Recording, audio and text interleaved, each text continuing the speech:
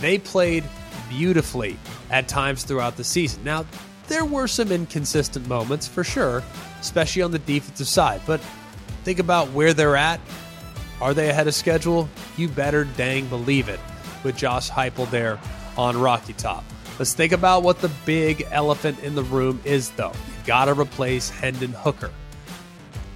Just me talking. I'm not concerned about it.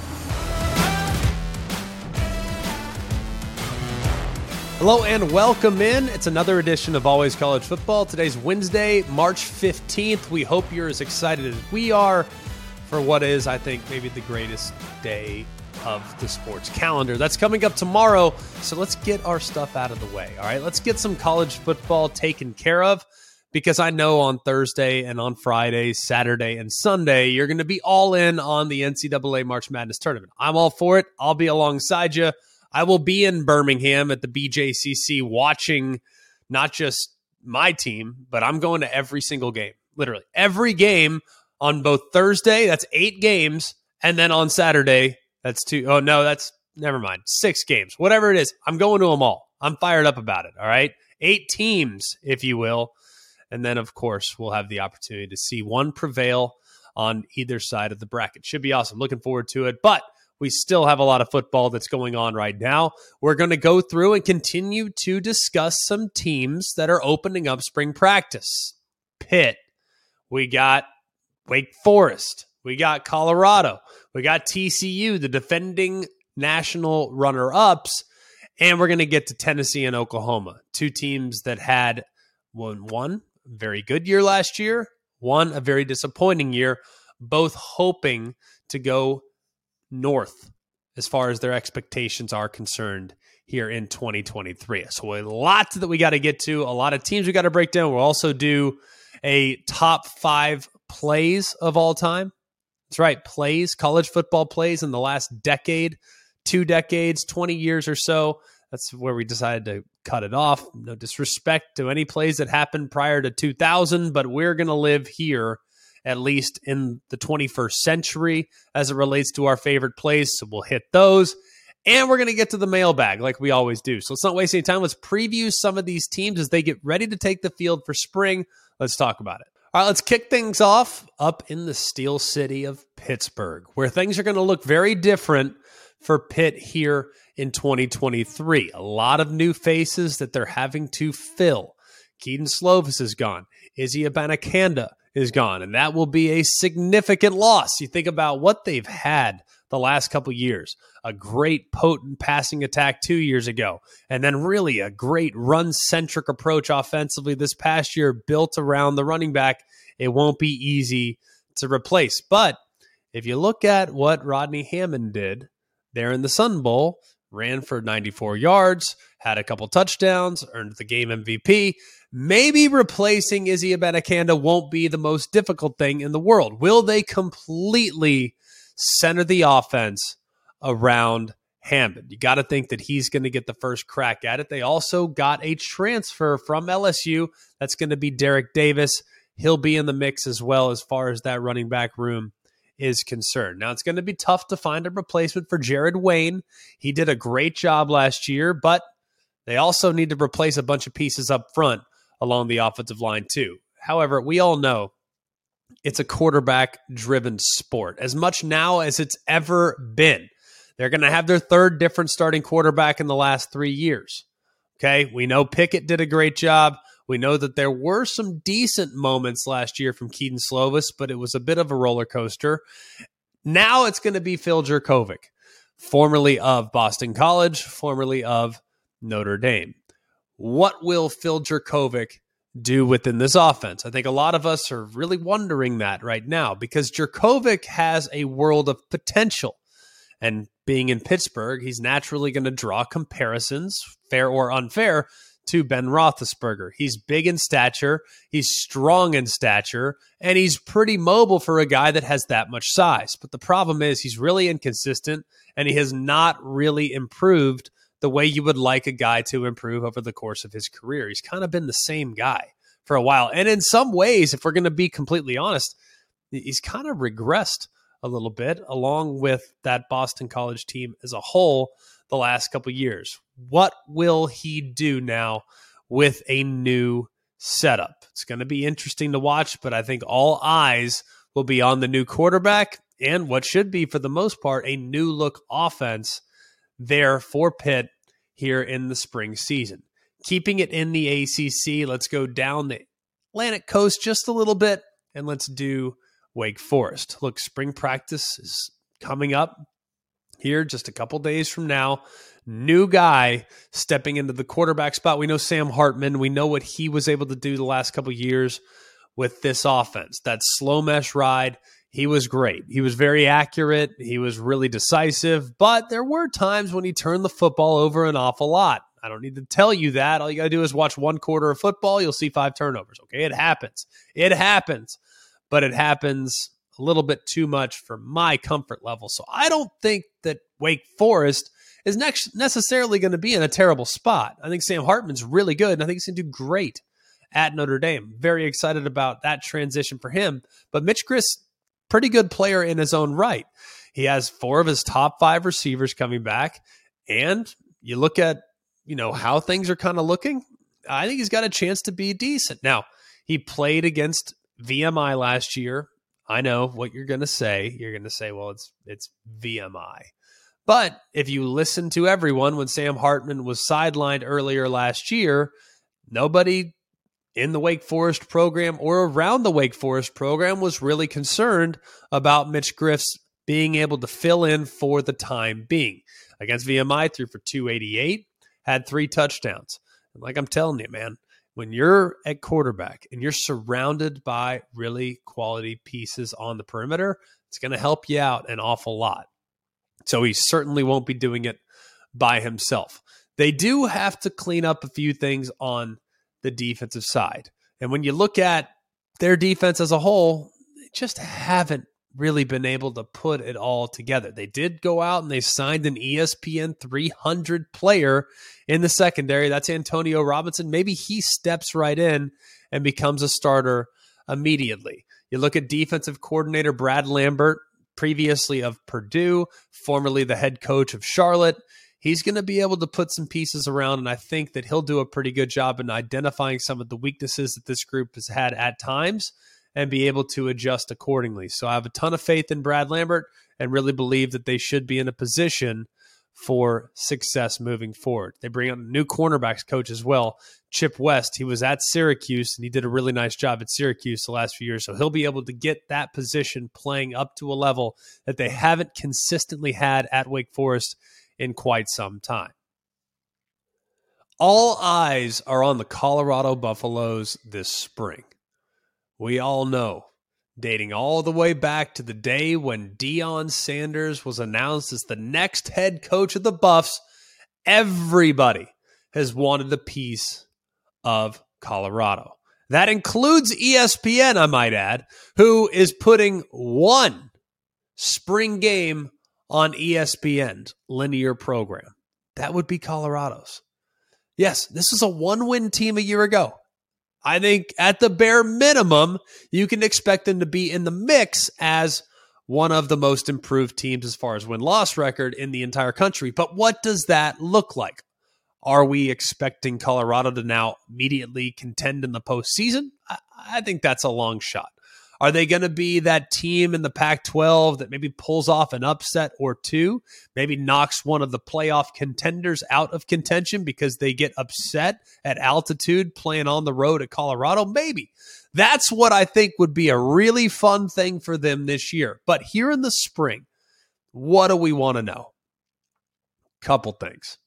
One, defensively, you bring in Charles Kelly. We all know he's a tremendous recruiter, formerly of Alabama, formerly of Florida State. The guy can recruit the lights out. But what is he going to do, I think, as far as his defensive structure is concerned? Are they going to live playing a lot of man coverage? Are they going to do a lot of pattern matching like they've done in the past? And we all saw what Charles Kelly did at Florida State when he had a super elite defender. He moved them all over the place, and he created individual matchups for that player. Jalen Ramsey comes to mind. Other players come to mind. He did a really good job of moving pieces around and featuring defensive back personnel. Well, in comes Travis Hunter. And Travis Hunter, of course, he transferred along with Deion Sanders. He was at Jackson State the last year, played both wide receiver and in the secondary. He's going to probably be that guy defensively. Yes, he's going to live in the perimeter. But will it be Travis Hunter Island? I don't know. Will they slide him inside? Will they move him around? Will they feature him within the defensive sets? That's what I'm really interested in seeing. Charles Kelly's a great coach, phenomenally good coach, a guy that I've really enjoyed getting to know over the years. How will he use arguably the biggest transfer in the entire country? The only person that might be in contention with Travis Hunter, as far as his immediate impact is concerned, is Shedeur Sanders, who over the last couple years has had really nice seasons for Jackson State. But there's no one that's going to deny that this is a significant step up in competition. We know that. The good news is he has Sean Lewis as his offensive coordinator. Look, Deion Sanders is going to promote the program. He's going to brand the program. He's going to market the program. But he did a remarkably good job in identifying potential difference makers at both of his coordinator spots. I would think he's going to be hands-off from that point. He's going to let Charles Kelly coach the defense. He's going to let Sean Lewis coach the offense. And Sean Lewis, if you're unfamiliar with who Sean Lewis is, the guy played at Wisconsin. But the offense that he ran the last couple years is one of the fastest, most hyper-speed tempo offenses in the entire country. He was at Kent State, and they ran all sorts of stuff, which to me is mind-boggling to have played as a tight end at Wisconsin and then to morph into a new age hyper-speed tempo offense.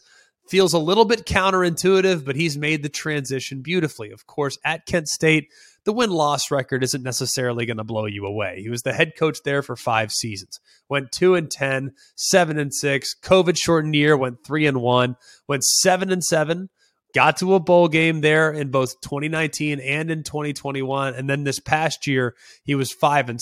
So you're going to sit there and say, man, 24-31 record as a head coach is not exactly great, but then you look at what Kent State has done at times in the past.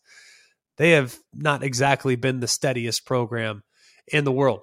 How will Sean Lewis create this offense and implement this offense with a very talented Shedeur Sanders at quarterback?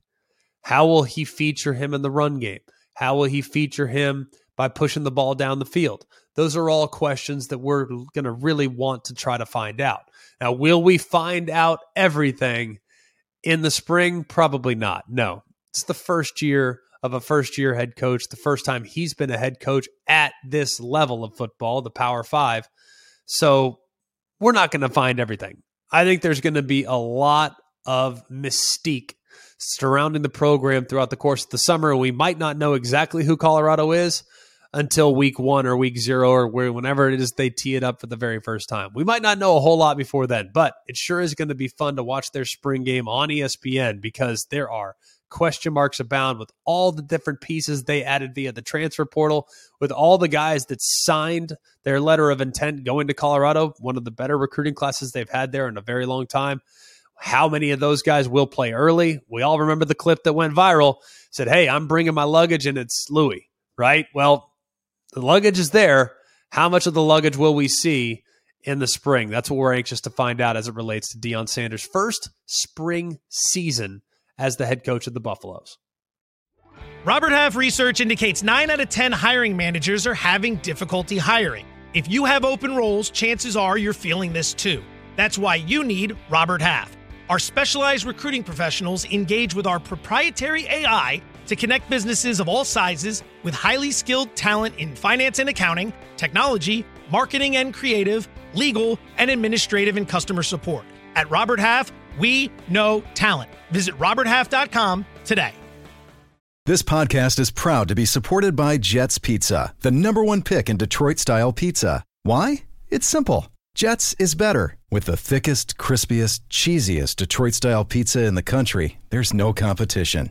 Right now, get $5 off any 8-corner pizza with code 8SAVE. That's the number 8, S-A-V-E. Go to jetspizza.com to learn more and find a location near you. Again, try Jet's signature 8-corner pizza and get $5 off with code 8SAVE. That's the number 8, SAVE. Jet's Pizza. Better because it has to be.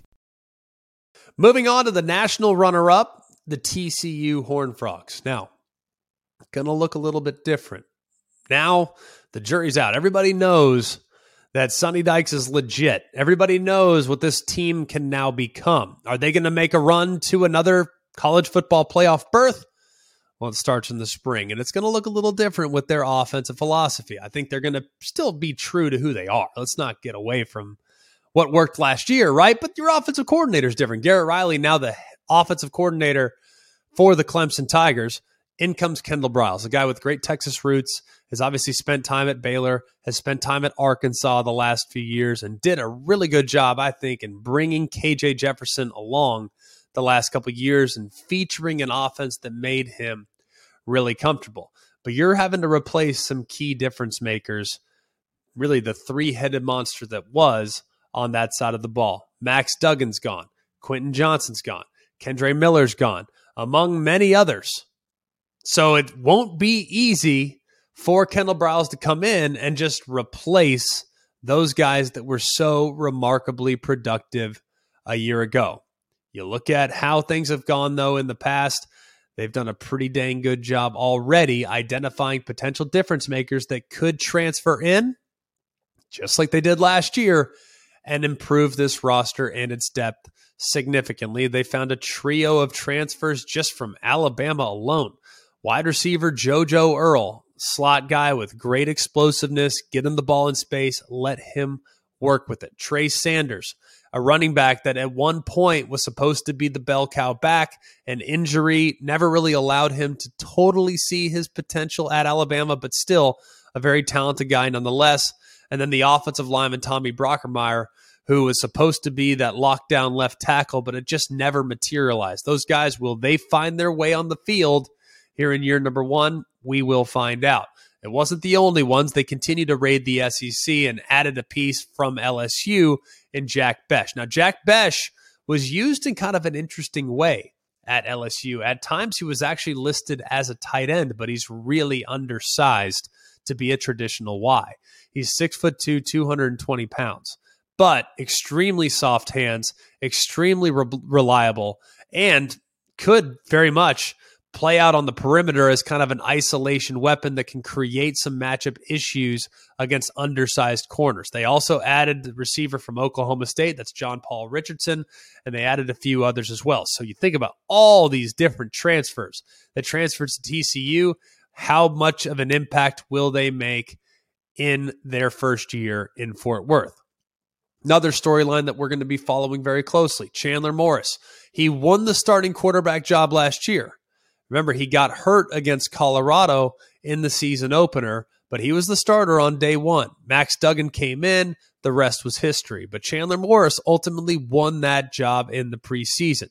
He's very mobile. He's got great athleticism and should be in a position to at least be the starter in 2023. I think that there's a real chance that he could have a very special year. We know this offense is extremely quarterback friendly.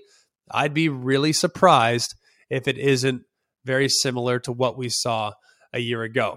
On the defensive side, they have a few guys that they have to replace as well. You have to replace the Thorpe Award winner in Trey Hodges-Tomlinson. You have to replace 4 sacks in the Fiesta Bowl alone in Dylan Horton, and you got to replace D. Winters, that guy in the middle of the defense that went all over the place. It was not easy, but they did add some pieces on the defensive side as well via the portal.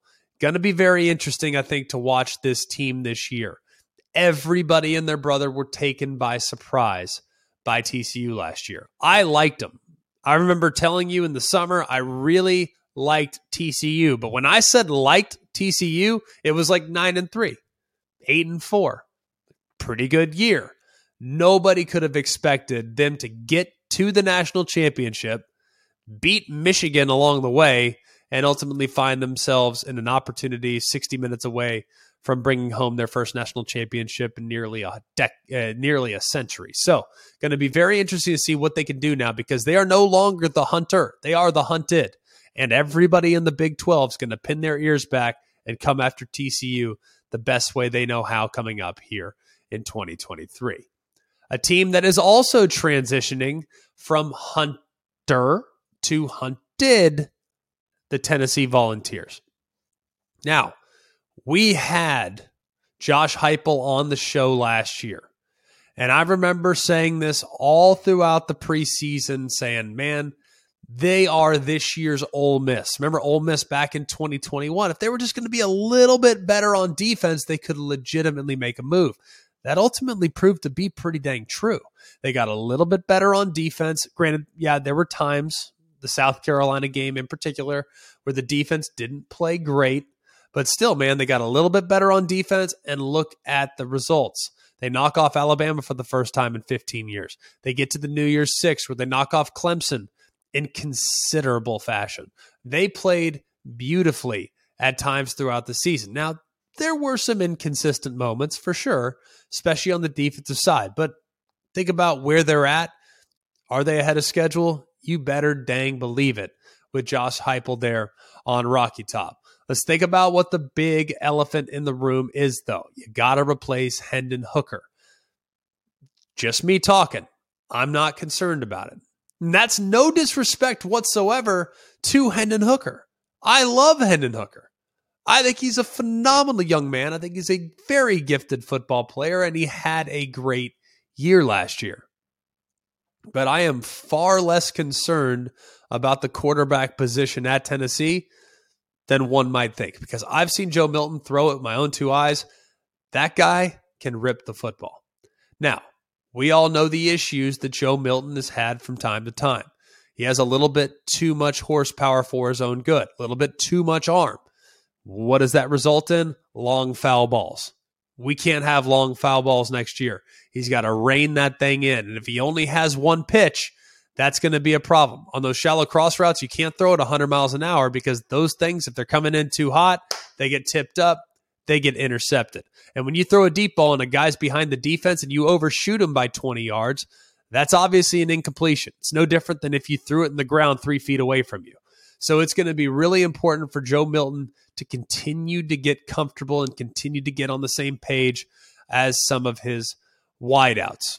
I like that they're having a quarterback competition. I'm not sure it's necessarily going to matter. Everyone's already raving about Nico Iamaleava.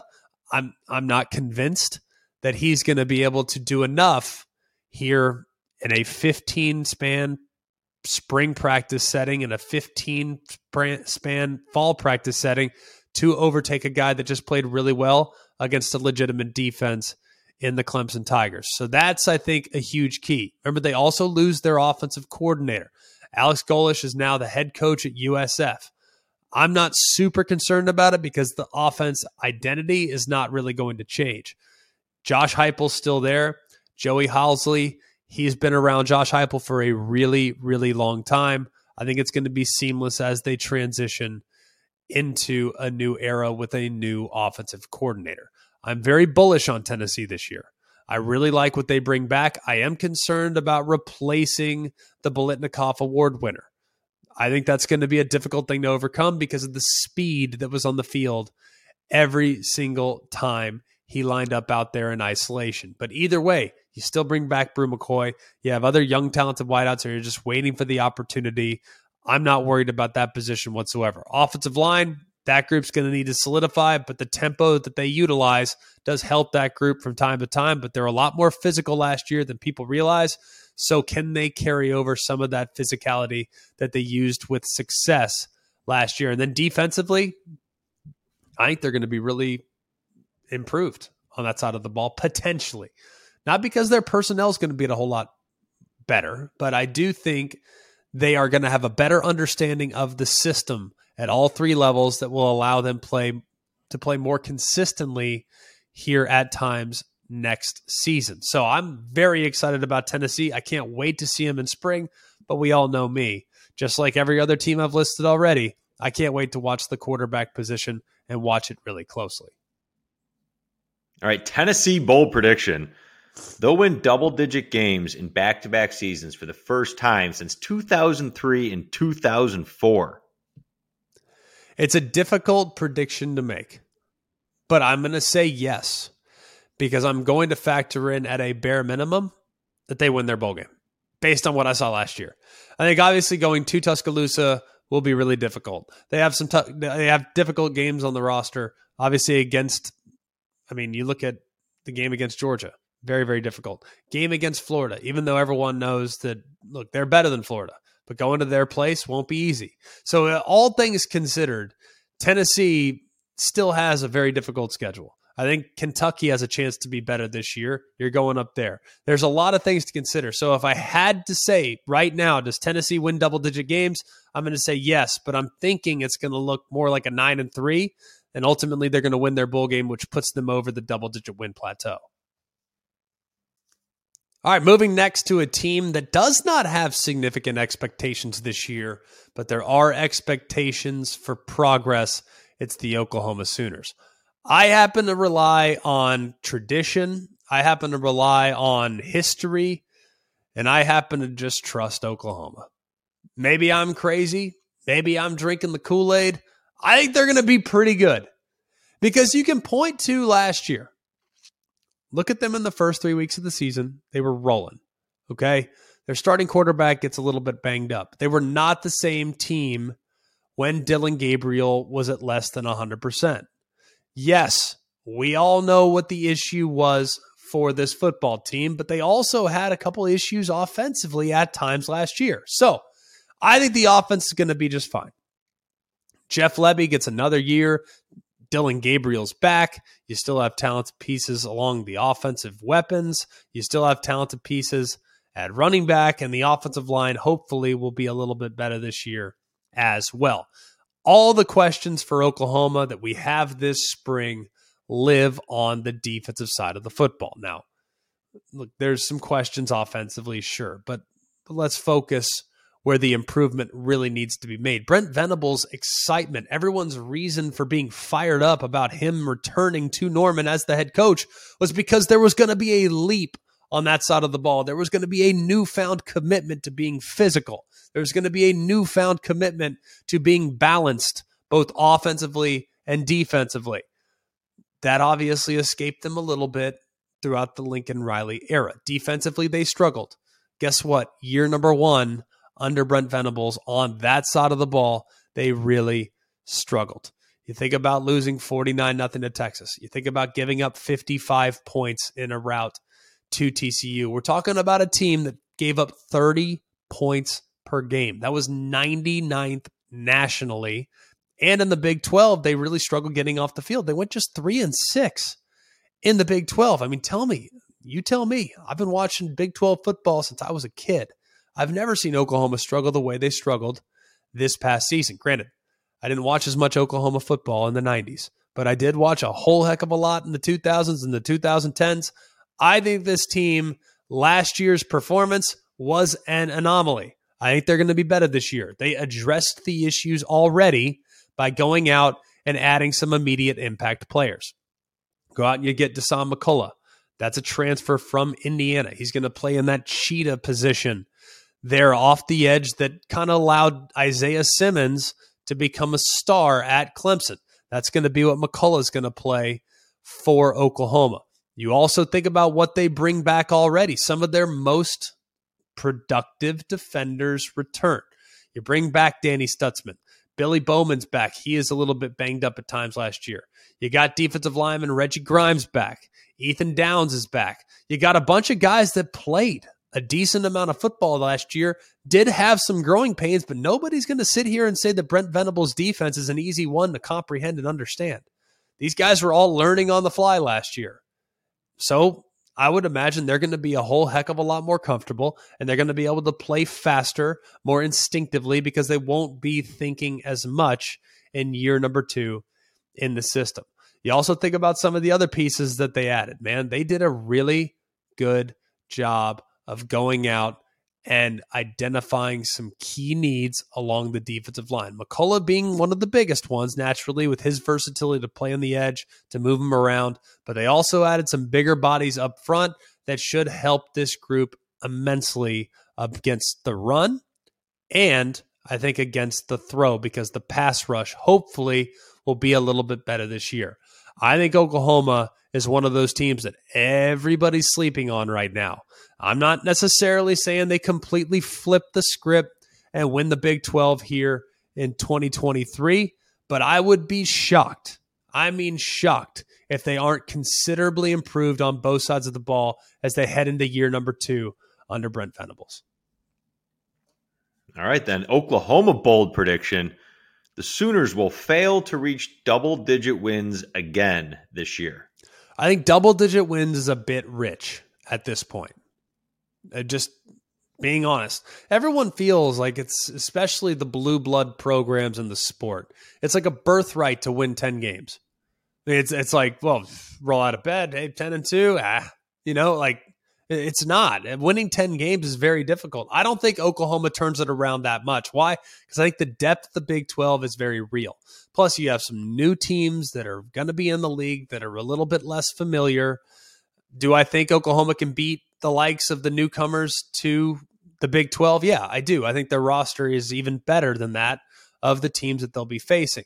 But the Big 12 still remains very deep, still remains very competitive, and still retains a whole heck of a lot of parity, even though there's a lot of really good players that have departed from last year's rosters. So I think that being a 10-win team in 23 would be a significant overachievement.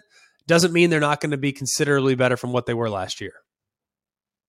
Enjoy all your favorite sports like never before at BetMGM. Sign up using code FIRSTTAKE and receive up to $1,500 back in bonus bets if you don't win your first bet. When you register with BetMGM, you'll get instant access to a variety of parlay selection features, live betting options, and the best daily promotions in the business.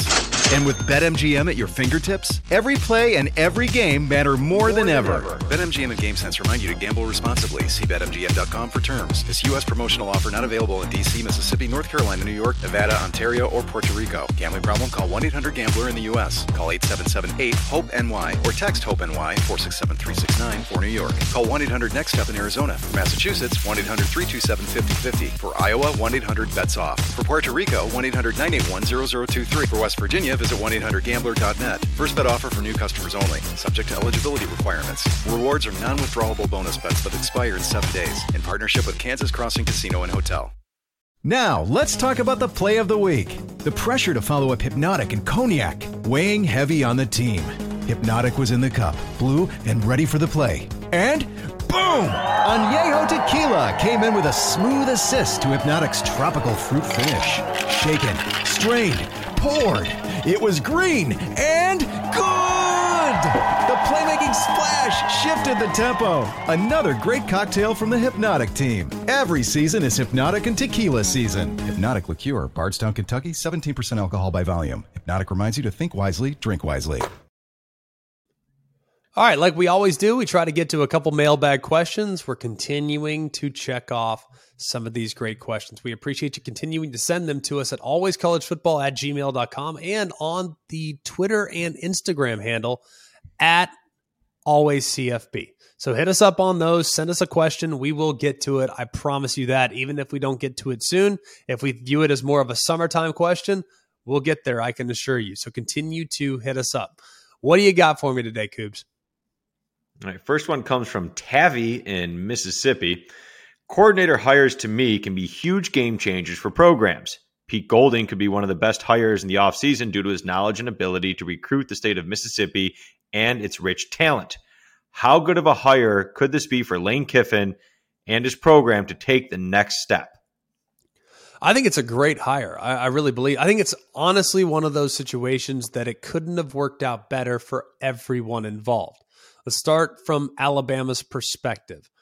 I think it kind of run its course there, where felt like the fans had kind of turned on Pete Golding. I don't think it was entirely fair, but Alabama gets a fresh start with a new coordinator.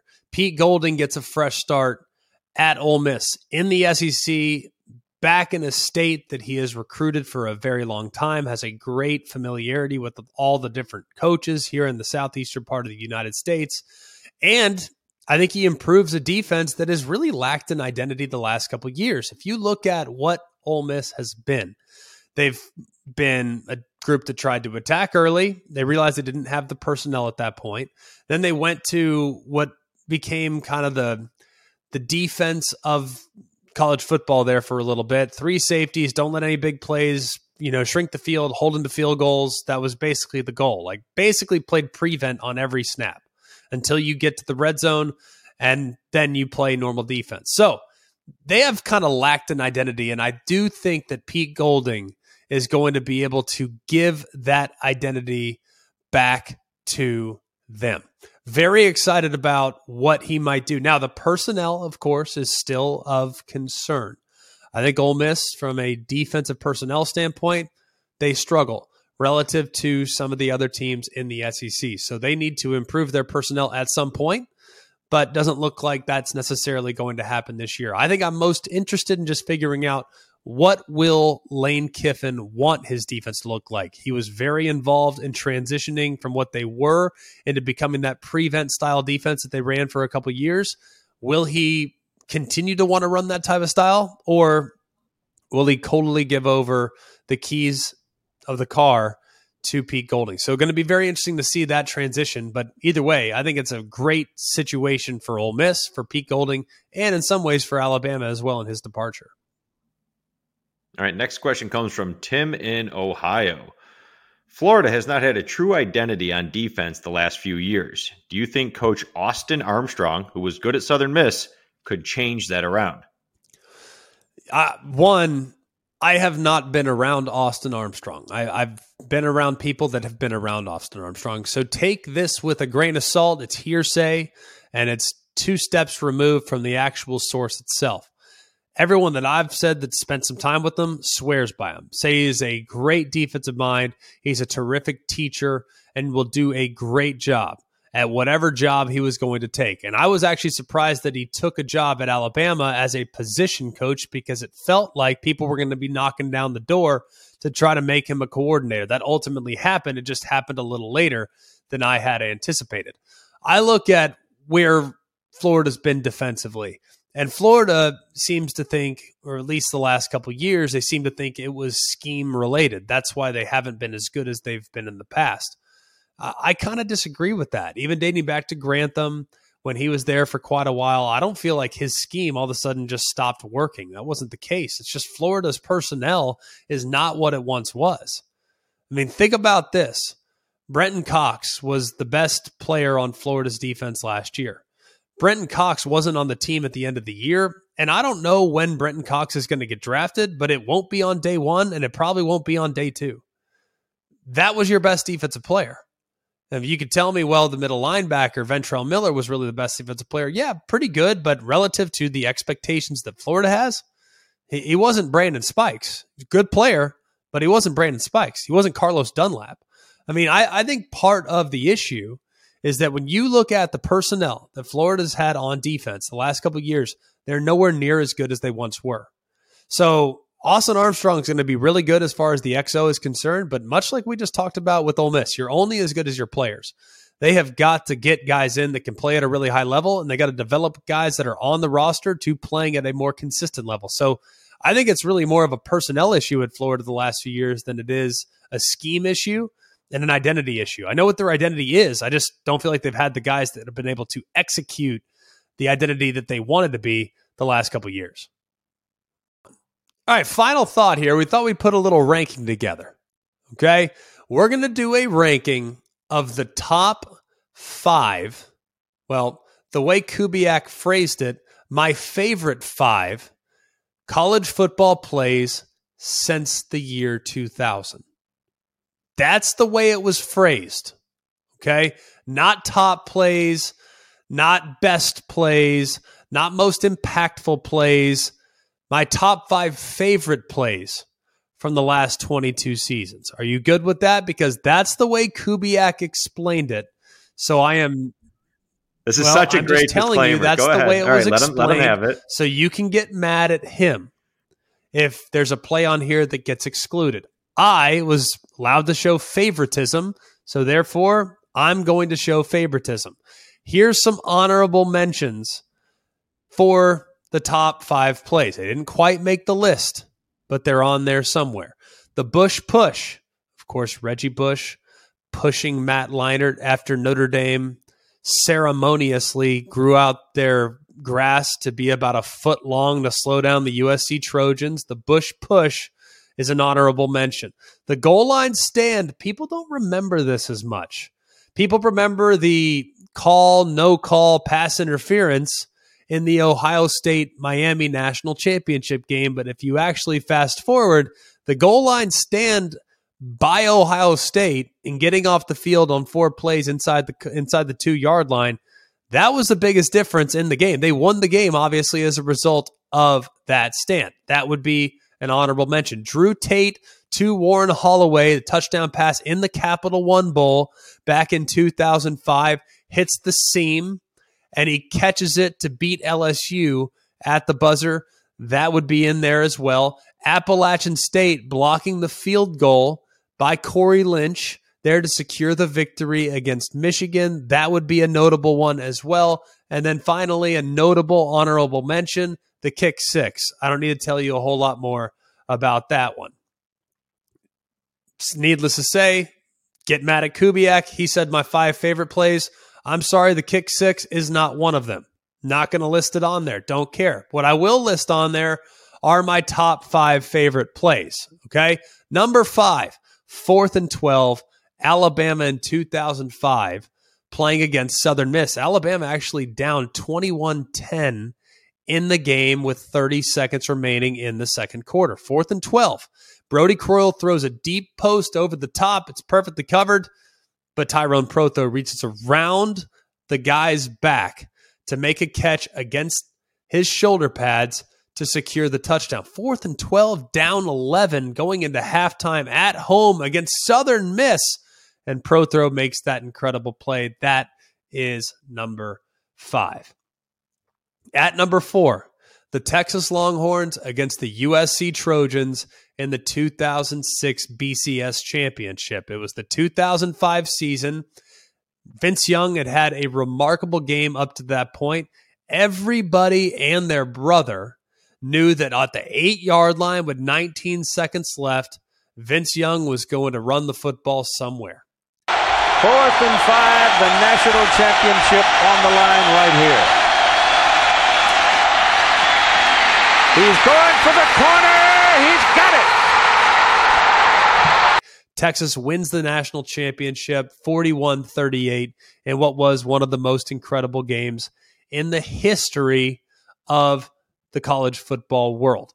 Number 3, incredible game that everybody remembers. Michael Crabtree, 2008, Texas against Texas Tech. This was number 7, Texas Tech hosting number 1 Texas in Lubbock back on November 1st. It was a late game. They reeled off 27 consecutive points, Texas did, to take the lead 33-32 with 1:29 remaining. Graham Harrell and Michael Crabtree took it from there. Second down now. Deep strike. Got the big man. Crabtree pulls free. And touchdown. Red Raiders with a second to go. After the win, they rose to number 2 in the ranking, one of the highest rankings that Texas Tech has ever had, if not the highest. One of the most incredible finishes ever there in what was a cool rivalry there in the mid-2000s. At number 2, and this one was very, very close to being number 1 for me, the Liberty for All. That's the way it was described. Boise State, Oklahoma, the 2007 Fiesta Bowl. It was actually not the final play. The Statue of Liberty, where they handed it to running back Ian Johnson with the left arm, and he takes it around to the front left pylon. Touched, 2-point conversion's good. They win it in regulation. But the hook and ladder, the play before, was also a thing of beauty. So it's really a 2-play sequence there as my number 2 play. This was a game and a play that changed college football forever. It showed you at that point David could beat Goliath in college football. Pretty cool to see Boise State, see what they've done since that moment and continuing to beat and be that giant slayer over and over and over again against Virginia Tech and against Oklahoma State and against I mean, all the teams that Boise's beaten over the years, they've done it time and time again. Arizona, you name it, Florida State, you name it, Boise's probably beaten them. So for the most part, man, this was the arrival for the Boise State football program and what was one of the coolest two-play sequences in college football history. And then finally, my favorite play that I can remember, because I remember it so vividly. I was 14 years old, such an impressionable age. At that point, starting to kind of like LSU, living in Texas, thinking this LSU team's pretty cool. The Bluegrass Miracle. Now, premature Gatorade bath on the sideline, never going to be a good idea. All right. It was an unbelievable comeback, and Kentucky has taken the lead with just 11 seconds left, 30-27. Everybody in Lexington is going absolutely wild, but they celebrated just a little bit too soon. This is one of those moments where you just have to see it to believe it. You just wouldn't believe it if it hadn't been true. Randall, as time expires, lets it fly. Oh my goodness! Touchdown LSU! They win the game! They win the football game! It was just sheer pandemonium there in Lexington, Kentucky, to go from the highest of the highs to the lowest of the lows in about the blink of an eye. One of the coolest plays that I think I've ever seen. I mean, even the broadcast crews, if you listen to the calls, were almost confused. Like, how the heck did that just happen? That's play number one, my favorite play in the last 22 years in the college football world. That'll do it for us here at Always College Football. Please continue to like, rate, and subscribe. It helps us out. It helps the show out. For all of us here at Always College Football, for Jack Foster, for Mark Kubiak, I'm Greg McElroy. Hope you have a wonderful day, and remember, it's always college football. Hey guys, it's Greg McElroy. Thanks for watching Always College Football. Make sure you like, rate, and subscribe to ESPN's YouTube channel and wherever you listen to your podcasts. Robert Half research indicates 9 out of 10 hiring managers are having difficulty hiring. If you have open roles, chances are you're feeling this too. That's why you need Robert Half. Our specialized recruiting professionals engage with our proprietary AI to connect businesses of all sizes with highly skilled talent in finance and accounting, technology, marketing and creative, legal, and administrative and customer support. At Robert Half, we know talent. Visit roberthalf.com today.